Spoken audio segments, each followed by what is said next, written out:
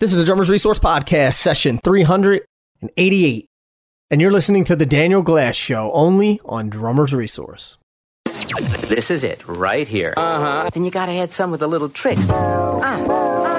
You'll be swinging. Right. It's The Daniel Glass Show on Drummers Resource, offering a deeper look into Daniel's unique take on music, drumming, and life. Philosophy, motivation, musical deconstructions, and conversations with influential voices in the music industry.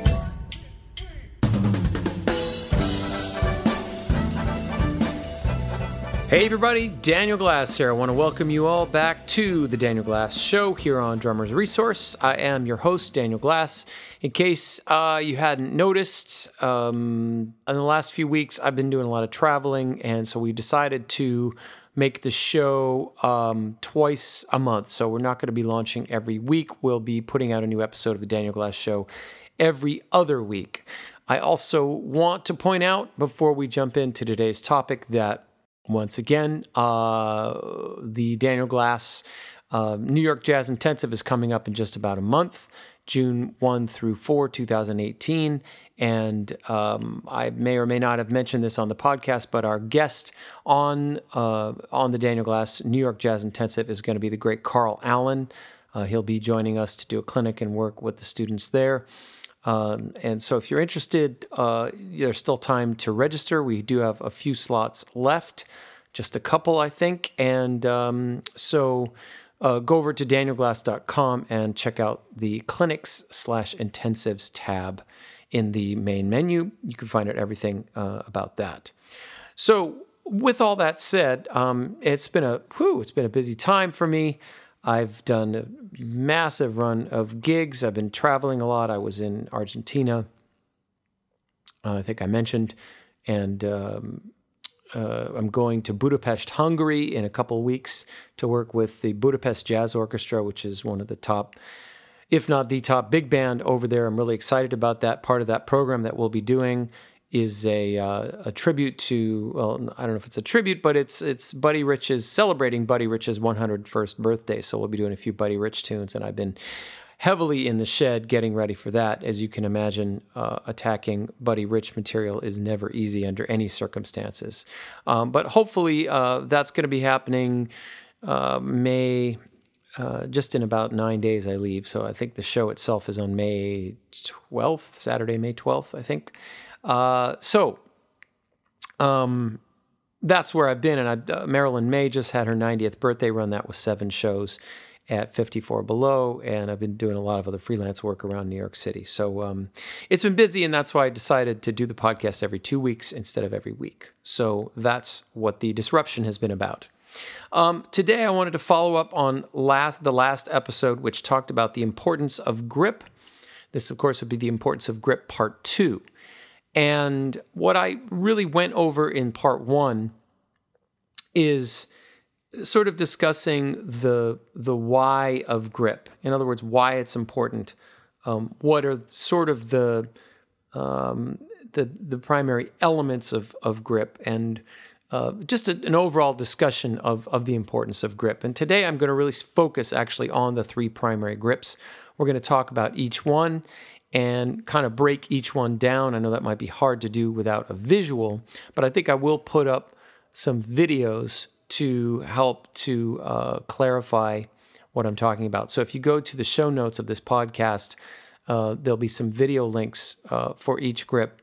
These are links that I have a whole library of short videos that I share with my students. So if you're studying on Skype, for example, for each lesson, I will send you a series of videos for whatever exercises that we're covering, so you have reference material to work on while you're practicing. So these are normally unlisted videos, only for my students. I don't share them publicly, but I will share a couple of them publicly, at least for the time being, to just sort of enhance what it is that I'm talking about in this podcast related to grip.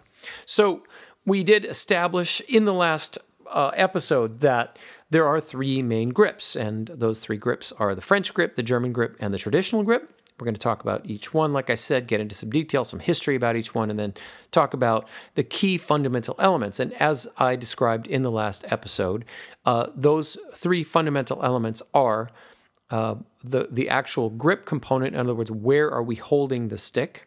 How are we holding the stick in our hand? The fulcrum component, the balance component, balance point, as it were, the lever over which the stick moves. And lastly, the hinge point, which you could say is the point on the body, on the hand or wrist itself that actually moves or bends when we essentially control or move the stick. So these are the three things I'm going to cover with each of the three grips. I'm going to start with, and I guess I should say, sort of a disclaimer at the beginning that the way that I teach grip, the way that I understand grip, the way I learned grip, the tradition from which I learned about these things is not the only way. A lot of people think they learn something from a teacher and everything else is wrong. And as I mentioned in the last episode, there is no wrong way as long as the way you're holding the stick, the way that you're moving, allows you to do everything you want to do musically without hurting yourself or causing excess tension. So again, that's a rather simple statement, but to achieve that, to really do whatever it is that you want, to get to a very high level of hand technique and not have excess tension or in some way cause pain is a difficult thing to do. And that's why there's so much attention paid, at least, that's why the study of grip has been so intense, because it's sort of like a Rubik's Cube in a way. You could get one layer where you could say get all of one side to be the same color, but now you got to deal with the rest of the cube. And the more you dig in and the more that you try to solve that puzzle, the more, you find layers upon layers upon layers. So that's the exciting thing about studying grip. That's the cool thing about it.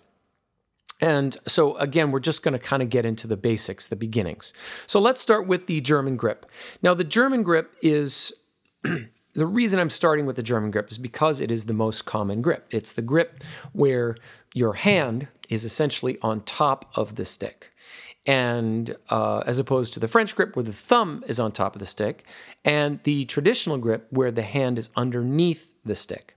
So German grip, the hand is on top of the stick. Now, this grip, actually, even though it's the one that's most commonly used by most drummers, is, in my opinion, the hardest one to teach because everyone has invested so much time in whatever their version of the German grip is that people have developed a lot of really ingrained habits and way of moving with regard to this grip, and that can get them into trouble because their muscle memory is really stuck in these patterns. And I don't like to use the term bad habits, but a bad habit to me is a way of positioning your hand or your wrist or the way you're holding the stick that is causing tension or pain or is not allowing you to do what it is that you want to do as a drummer. So if that's how we would define a bad habit, then yes, a lot of people have developed bad habits from playing the German grip. And so I think another reason why it's harder to teach the German grip is because the hand is on top of the stick. And all of the action, where the grip is and where the fulcrum is and those things are all underneath the hand. And so the hand's on top, you can't really see what's going on that clearly. And I think a lot of people then end up with a lot of misconceptions or mistaken ideas about how they're supposed to be holding the stick or how they're supposed to be moving, et cetera, et cetera. Now, if you want to get a really terrific look at the German grip, or really understand what, in my opinion, is a perfect German grip, I suggest you go to the book Syncopation by Ted Reed. And this is a book that almost every drummer who's done some studying has studied out of this book, at least over the last many generations. The book is extremely popular. It's one of the best-selling drum books ever.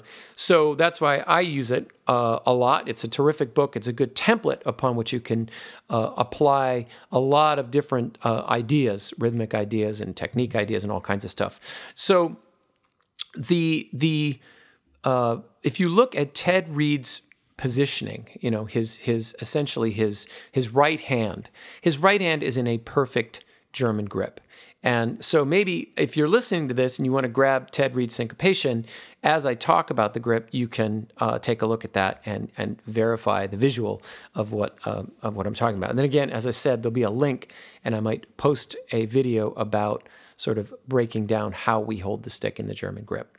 So what are the components in the German grip? The first component is where we're holding the stick, the grip component. So if you imagine making a loose fist, sort of like, I like this analogy, and I think I talked about it in the last episode, like you're holding a baby bird. And you hold the stick in there, in that loose fist, and what I want you to imagine is that you're going to take your thumb, you're going to lay it on the side of the stick, and you're going to stretch it out, so that if you looked at your hand, there would be no bend in your thumb where it connected to the hand. So the thumb is sort of stretched out on the stick, and directly across from the thumb is your index finger. And your index finger is simply hanging down. So if you were to take the stick out of your hand, and you simply were to press your thumb against the index finger flat, it would just be pressing against the side of the index finger. So essentially, when you hold the stick in the German grip, it's as if you are pushing the stick into the index finger from the side. The fulcrum component, the balance component, is the middle finger, and that is the only finger that is actually underneath the stick, meaning wrapped around the stick.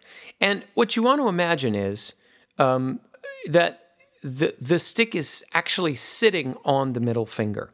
So, and if you imagine that you had no other fingers, and the only finger that you had, the middle finger, went under the stick, where the stick would sit is where it would balance over the index finger, sort of like a seesaw.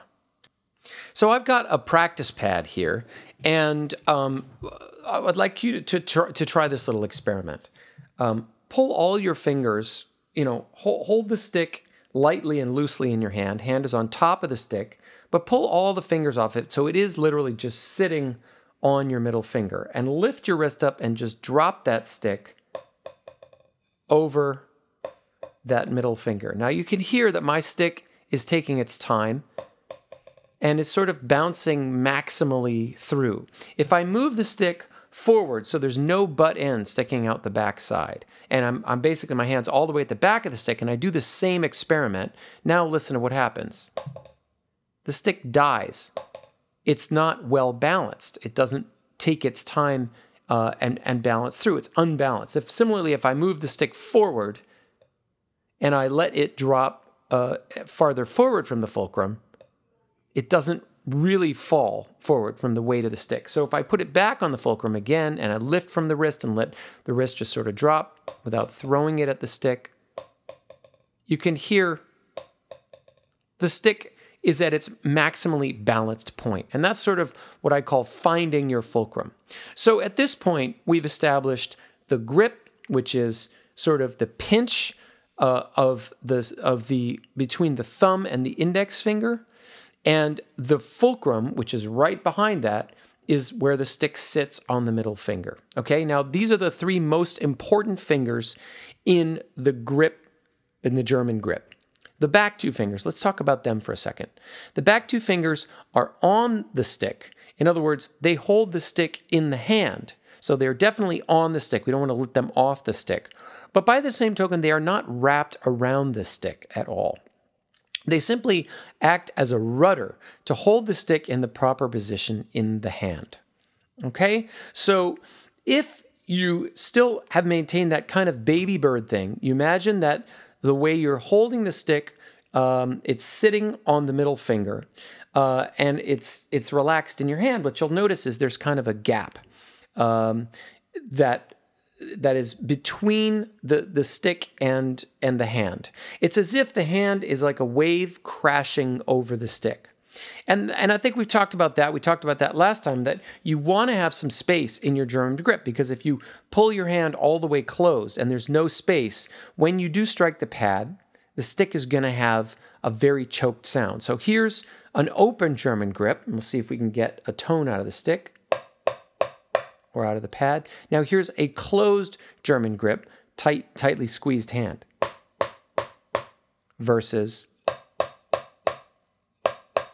So it may be kind of hard to hear over the microphone, but when I show this difference to my students or have them try it over Skype, they can hear the difference over Skype. So the last really important point to make about the German grip is that the index finger.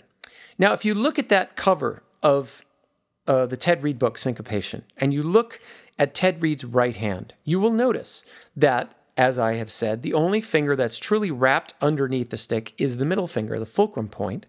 The thumb is out on the stick and flat on the stick. And the index finger, you'll notice, is hanging down. The index finger is not wrapped around the stick. Now, this is, I think, one of the greatest misconceptions that people have about German grip, is that somehow you're supposed to wrap your index finger, your first finger, your forefinger, you're supposed to wrap that finger around the stick and somehow hold on to it that way while you're playing. But again, I ask you, if you wrap your finger around that stick, now pull the stick out and leave your finger wrapped in that position, your finger's in a very awkward, rolled up position, and it's very hard to hold that position, and eventually you would feel pain. It is not a natural way to hold your finger. So why would you hold your finger that way? In creating this grip, it's not logical. It doesn't make sense, and it violates that rule that, are you really able to get your ideas out and not hurt yourself in the way that you're holding the stick through your grip? And I would say that if you wrap your index finger around the stick, you're going to have a lot of problems.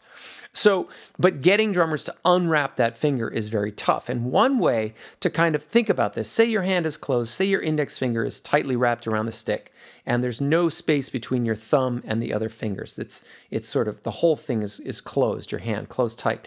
Imagine, try this, roll the stick down the index finger with the thumb. So roll it down the index finger, thumb stays on the stick until the stick is located sort of at the where that pinch, that grip happens is just at the first knuckle. So not all the way at the top of the index finger, but down just at the first notch, the first knuckle essentially. So now you've got sort of an open, some space there. And why do we need space there? Well, number one, we don't want to be all over the stick, which is something we talked about on the last episode. If the more of us that's on the stick, the more we're going to get in the way of what's supposed to be happening. So that's number one. But number two, you have to remember again that the stick, and we talked about this and we found nodal points last time and got the tone and the pitch of each stick. The stick has the ability to resonate and to sing.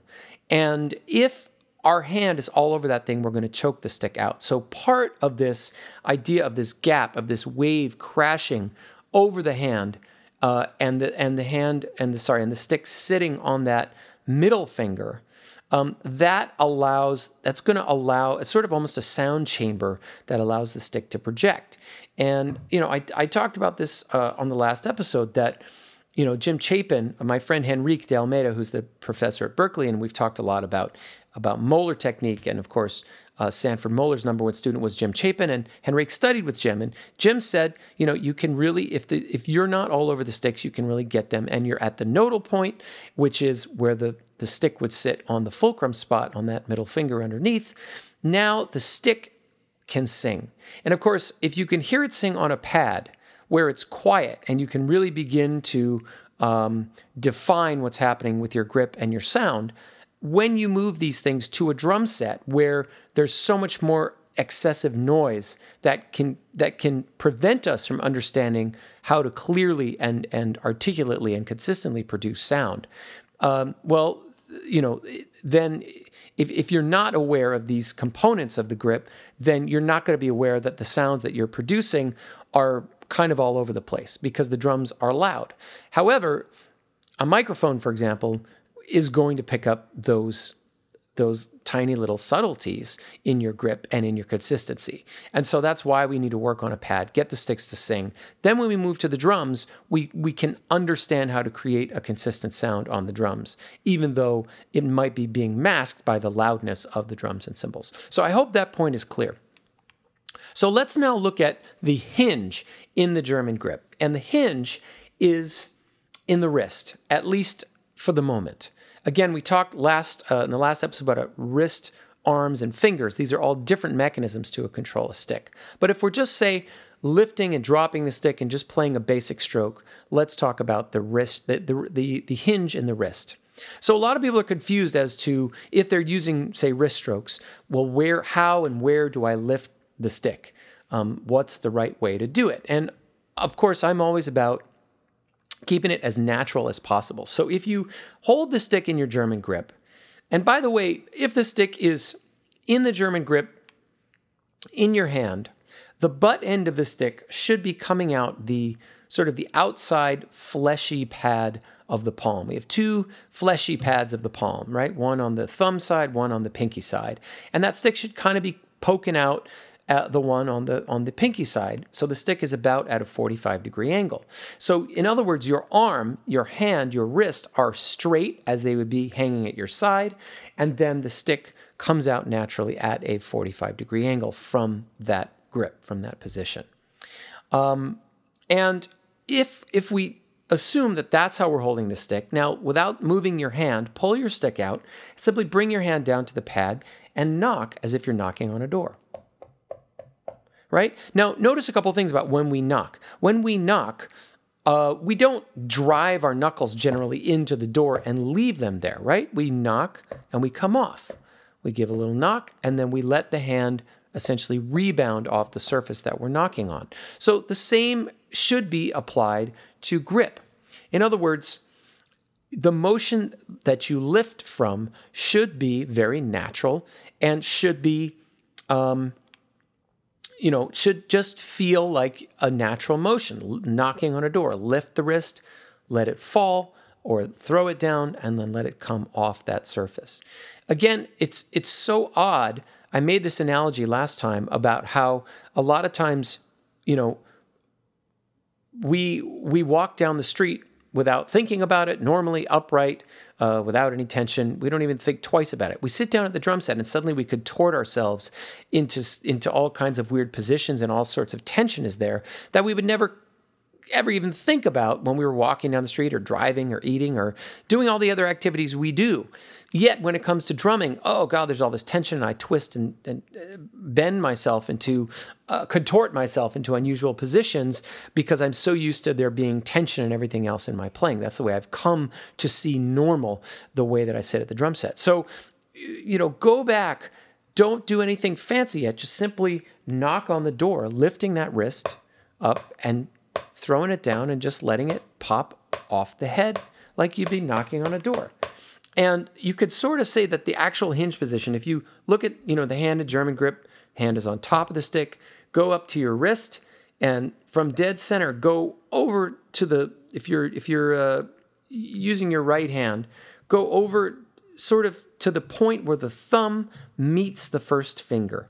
And it's sort of like a little triangle point on the side of your wrist. Just at the top of the hand. And you could see, there's a natural place where the thumb and the index finger, the bones from these meet at the wrist. That is sort of the spot you want to think about lifting into right there. So that's the basics of the German grip. And again, as I said, I think I'll post a video that really kind of breaks this down so you can see visually what I'm talking about, the setup of the German grip. So let's now move to the French grip. And of course, the French grip is, interesting. We talk about these names, the French grip, the German grip, without even thinking about where they really come from. But of course, a grip, where these grips were invented and first, developed, was in Europe. And, Austria, Switzerland, certainly Germany and France, all these areas kind of in Central Europe, was where the first, sort of formal way of playing grip playing rudimental ideas was developed. And I may have gone over this last time. It's kind of an interesting story that, we talk a lot about Swiss rudiments. Switzerland's always been a neutral country. And because they were neutral, the Swiss soldiers, and therefore the musicians that traveled with them, were always hired out as mercenaries to the other armies. And so therefore it's their version of drumming, because of course drummers were there to give the signals and the commands in battle. They were an extremely important part of a functioning army. Their techniques are the ones that spread and eventually came over to America as European immigrants came to America, or to the United States, I should say. So the German grip is noted for having the hand on top of the stick. The French grip is noted for having the thumb on top of the stick. And the French grip is perhaps most commonly used by timpani players, at least if we think about it again before there was a drum set. This grip is used in timpani because it makes a lot of sense, because when you stand above a timpani, your hand is a little bit lower than it would be, say, if it was above a snare drum. And so to have the thumb on top makes perfect sense. Also, and a lot of drum set players don't necessarily use the French grip, but the other place where the French grip is ideal is when you're playing the ride cymbal, because when you're at your drum set, of course, being over on the ride, it really makes a lot of ergonomic sense to have your thumb on top of the stick. So that's the most common usage that drummers use the French grip. And also, for example, if you go down to your floor tom, it makes sense to have your thumb on top of the stick there. We could get into a more complex conversation about moving between grips. So, for example, if you're on the snare drum and you're in the German grip, and now you want to go up to the ride cymbal, you can go from the German grip to the French grip. And there's a way to move that, again, is very ergonomic, very economic. And I eventually get there with my students. Or if, say, from the snare drum to the floor tom. So there's kind of a method to the madness here about when we use these grips and why and how that serves us. But for now, we're just, in this particular episode, we're just talking about the grips themselves on a single surface. So the thumb on top. So let's set this up so we can identify the grip and the fulcrum and the hinge here as well. So what I want you to do is to hold your hand out, whether you're right-handed or left-handed, whatever your dominant hand is, and pretend you're shaking somebody's hand. And then lay the stick into sort of the second knuckle of that hand, along the second knuckle, starting with your index finger and straight down. So the stick is perpendicular to the hand. And then reach your thumb across and lay it across the stick, across from the middle finger, so that the thumb is parallel to the other fingers. Now, I know a lot of people, when they play this grip, it looks like your thumb is parallel to the stick. In other words, your thumb lies along the stick, similar to the German grip. But for the moment, let's open that hand up so that all of the fingers and the thumb are perpendicular to the stick, so that it looks kind of like a cross, from how your fingers are pointing and the stick is pointing 90 degrees upward. Okay? Now, what I want you to think about is several things. Number one, the way you're holding that stick, think about that your hand is like the four fingers are like a wall. So they're not going to come apart, and they're going to stay fairly rigid. And the reason why we want to create this four-finger wall is that we need to clarify the place and the space that the stick is moving over. So just feel the thumb is sort of across from the other four fingers, and it's holding the stick in place. And feel the snugness. Feel all four fingers against that stick. You don't have to squeeze the hell out of it, just enough to hold the stick in place. And I should point this out as well. This is a good time to do this, that, grip means that you're not going to let go of the stick. And I did mention this in the last episode as well, but don't, a grip is a grip is a grip. That's what I always say. And what that means is you are holding on to the stick. Again, you don't have to crush it or squeeze it, but at these various grip points that we establish, don't let go. Don't ever let go.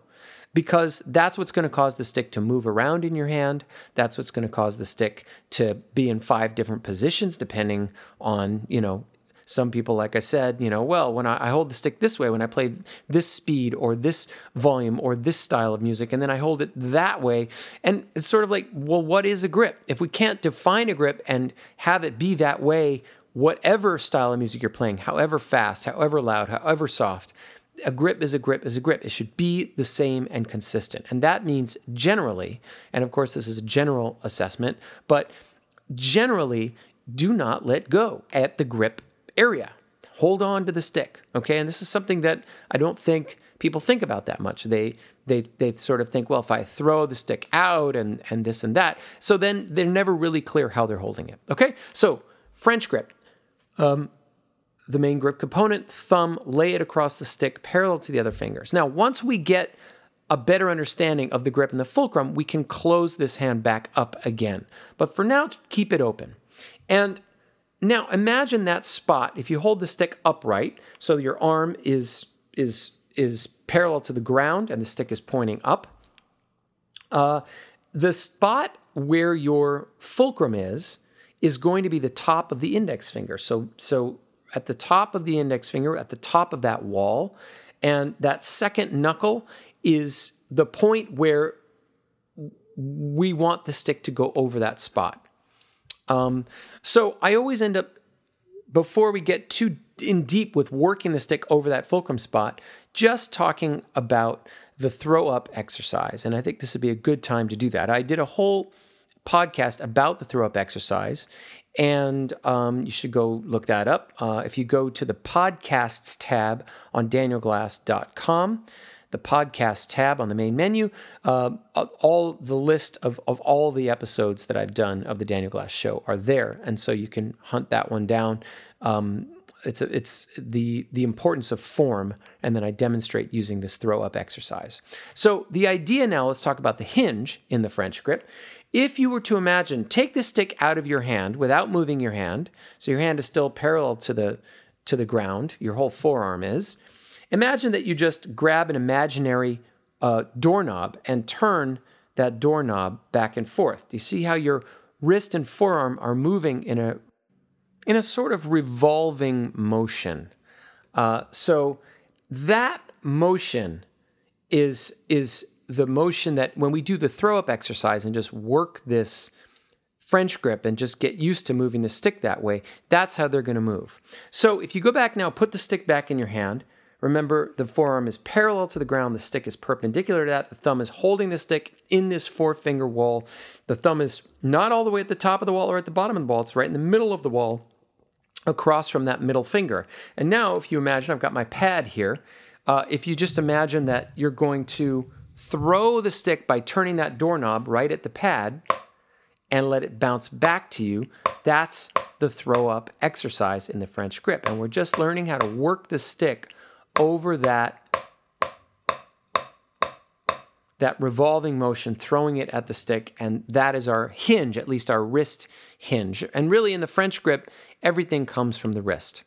So once we get comfortable with feeling all the various aspects and elements of this French grip, the fulcrum spot, hanging onto it, etc., we can begin to close that wall up a little bit. We're never going to clutch the stick in our hand with the French grip, but we can begin to close those fingers and we can let that thumb come a little bit more parallel to the stick instead of being perpendicular to it. But the reason why I start my students in this sort of idealized version of the French grip is because I want them to really begin to understand and be able to highlight these key elements of the French grip, which being the grip component, the fulcrum component, and the hinge, which in this case is that rotational motion of the wrist.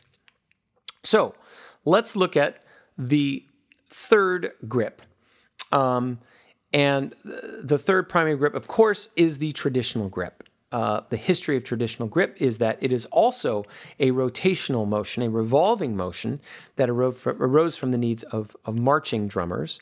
Marching drummers, of course, in the old days, they didn't have harnesses that kept the drum flat. They had a strap.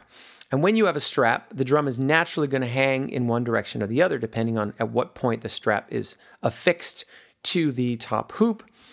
And in order for a drummer to march effectively with such a setup, such a design, they would have to have the drum be at a slant so they could march and the drum stays at a slant. For those of you of my generation, when we were in high school and there were no harnesses and we were in high school marching band, we had to deal with the same thing. And then you have a leg rest typically so the drum sort of sits against your leg, but it is still somewhat awkward to march like that. But many millions of drummers have done it for hundreds of years before everybody was using harnesses. So with that setup, of course, it does not make sense to play, for example, in the German grip because your hand would have to be at a very awkward angle in order to be at the top end of that slant. On the bottom end, it's fine to let your hand hang down and you can lift from the wrist and have your hand on top of the stick because it's low enough.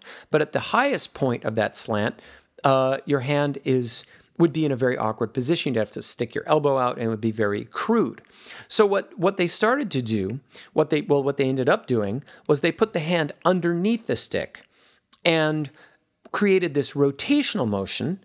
Again, like turning a doorknob, if you hold your hand straight out in front of you and turn a doorknob, imagine the door is like right in front of you, you can see that's really the motion involved in the traditional grip. And that allowed the hand to be under the stick, and then we could bring the stick down towards the drum, and that made much more sense to compensate for the awkward positioning of the drum when they had to march. So that is where the traditional grip comes from. And I should even step back. I mean, we call it the traditional grip, so everybody just knows that term, but the reason that it is called the traditional grip is counter to the match grip.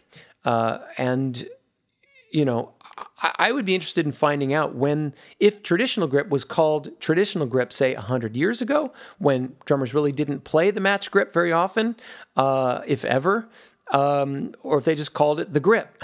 That's an interesting research point for me to go hunt down. But certainly now it's called traditional because it is the tradition versus match grip, which really didn't become the default fundamental grip until Ringo Starr used it on the Beatles' appearance on the Ed Sullivan Show in 1964. And at that point, the need for that slant was no longer there. Drummers didn't have to use the traditional grip to effectively hit the drum. Times were changing. Music was getting louder. So Ringo, for whatever reason, and that's another story again, but he played both hands the same way. And other drummers had done that in the past. Generally, it was when they played solos or when they were hitting very hard. But very few drummers used the match grip as their default grip, as their main grip. Very, very few. So, in any case, the traditional grip is thusly named, and I wonder, we certainly say it as a grip to differentiate it from the match grip these days. So, the traditional grip, let's talk about the grip component. Now, there are lots and lots and lots of confusions, I should say, before I get too much into the components. There are lots of misconceptions and confusions about traditional grip, and I want to address those because most of them are total poppycock and hooey, as far as I'm concerned.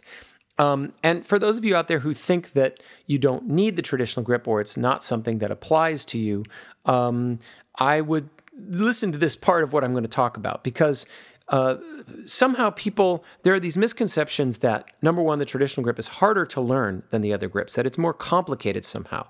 Not true.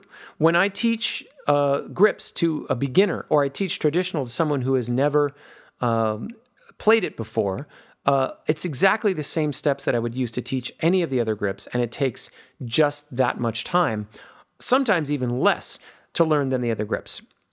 Part of the reason why, if you've never played traditional, then you have no quote-unquote bad habits. You have nothing to compare it to, and you're an open book. You're a blank slate. When I went to Freddie Gruber, I had played regular traditional grip when I was in marching band in high school, but being a left-handed drum set player, I didn't want to play regular traditional grip in my left hand. So I wanted to learn traditional grip in my right hand, and Freddie just taught it to me from the ground up. And And I do the same for my students. So it is not harder to learn than the other grips. Number two, people say it's only for jazz guys because if you play rock, you can't get any power playing the traditional grip.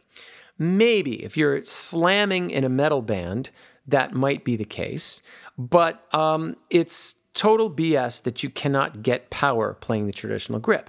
And I would say that the reason that people, quote unquote, can't get power playing the traditional grip is because they're playing the grip incorrectly. They are not holding the stick right, their fulcrum is not correct, and they don't have the mechanism to get it happening.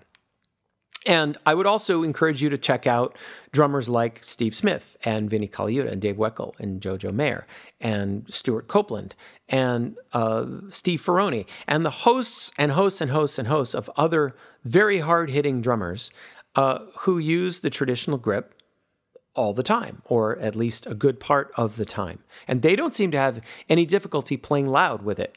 My band, Royal Crown Review, and when I was in the Brian Setzer Orchestra, Brian was a little different. I had to play very fast shuffles, so I used more match grip.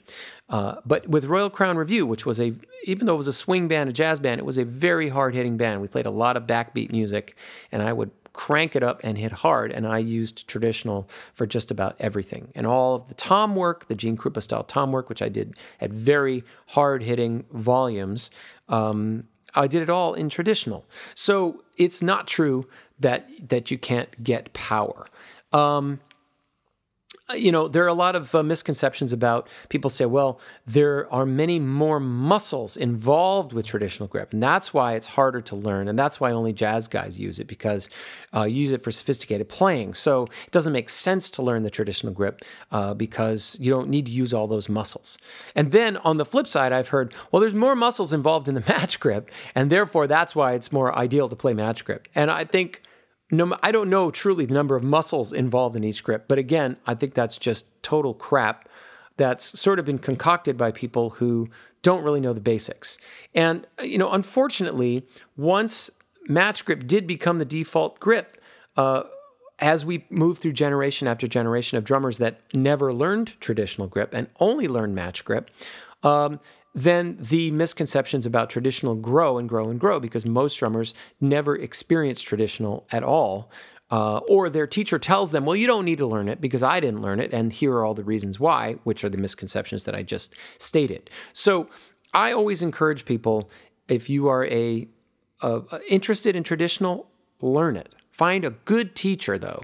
Or me, come to me. I will teach you the right way to play traditional grip, and I'll teach it to you quickly and efficiently because it is a wonderful grip. And part of what I love about it and what I love teaching about it is exactly the opposite of German, that the hand is underneath the stick, and therefore you can see everything that's happening right in front of you because the hand is facing up, looking at you.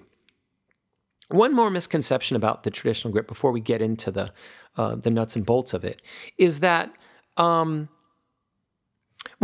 the other, by the way, just to finish my last point, the other benefit of the hand being under the stick with traditional grip as opposed to being over the stick with German grip is that if your hand is under the stick, it's much easier for you to simply let that hand turn over and drop the stick down onto the head.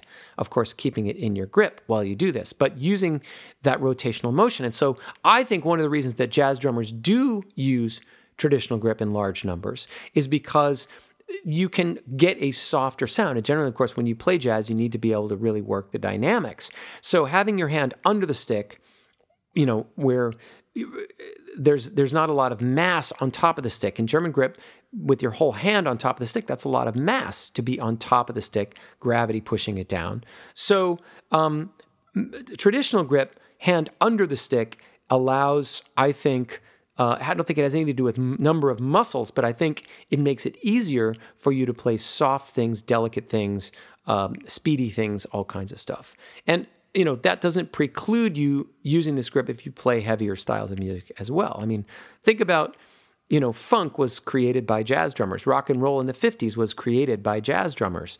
And all of these different styles grew out of jazz. And so when it comes to grip, all the originators of those styles were traditional grip players. So, if you look at the famous drummer with James Brown, the funky drummer, Clyde Stubblefield, traditional grip. You look at Earl Palmer, who is the creator of rock drumming, traditional grip. And I know things have progressed, and I know people hit harder these days than they have in the past. But to say that rock drummers don't play traditional or can't play traditional, or that funk drummers can't, just doesn't hold water. Just doesn't hold water. So I wanted to say one more misconception about the traditional grip, and that is that somehow when you play traditional, drummers instantly let their whole, if it's in your left hand, will let their whole left side, their whole left shoulder collapse and lean and dig into the left side and just let everything sag on that left side. And I think it's really interesting. I think somehow people think that when you play traditional, you're supposed to sort of drop down into it and drop everything down. And again, that shouldn't be farther from the truth. And, people say, well, look at, Buddy Rich and Gene Krupa, they kind of had this hunch going on, and all those old school Blue Note guys and everything. The reason that those guys were hunched over had less to do with, it had everything to do with the fact that their gear was not good. It was very primitive. So you couldn't raise the hi-hat stand very much, or you couldn't raise the throne very much. A lot of guys for years sat on a trap case or a canister throne or a chair with a box on it. I mean, you see pictures of the most famous drummers in the world, Gene Krupa, Buddy Rich, these guys in the 1950s, they're all sitting on their trap case with a coat thrown over it for quote-unquote cushioning. So, they had to deal with going to the gear where the gear was. They didn't have the option of bringing the gear to them. And as a result of that, they had to hunch or twist themselves to get there. But today, we don't have to do that. Our gear, the gear we have today is phenomenal. We can adjust it any way we want. And so, again, if you look at all those guys that I mentioned before, Dave Weckl and Steve Smith, et cetera, none of them hunch over, not one. They're all upright, they're well balanced. Why? Because they're excellent drummers with excellent form, excellent grip. So they sit and position themselves well, hold the sticks well, move well, et cetera. So this idea that you have to hunch over when you play traditional is also kind of a bunch of poppycock. So let's move on, and let's talk about the grip in the traditional grip. Now, there, again, a lot of people are confused about this, and the grip is actually the webbed space between your thumb and your index finger. So if you put the stick, you open that up, put the stick in there, and you squeeze from the base of the thumb, that is where you hold the stick in the traditional grip.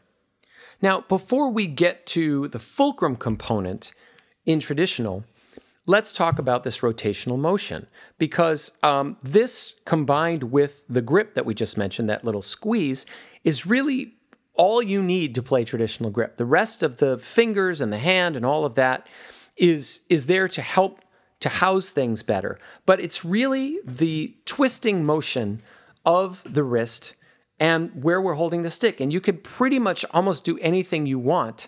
You could do doubles, you could do molar, you can do a lot of things just with a completely open hand. Okay, so for the moment, open your hand up and squeeze the stick between the thumb and the first finger, and really squeeze it at the base. Again, don't squeeze hard, just hold on enough that you don't have to let go.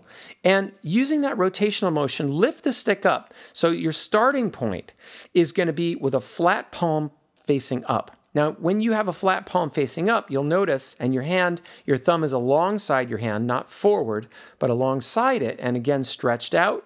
You'll notice that the stick is up about 75 degrees, 60 to 75 degrees. So with the stick starting at 75 degrees and your palm open completely, a little bit of squeeze on the stick, throw that at the pad using sort of that turning of the doorknob motion, and then feel the stick rebound and come back with it to that 60 to 75 degrees up.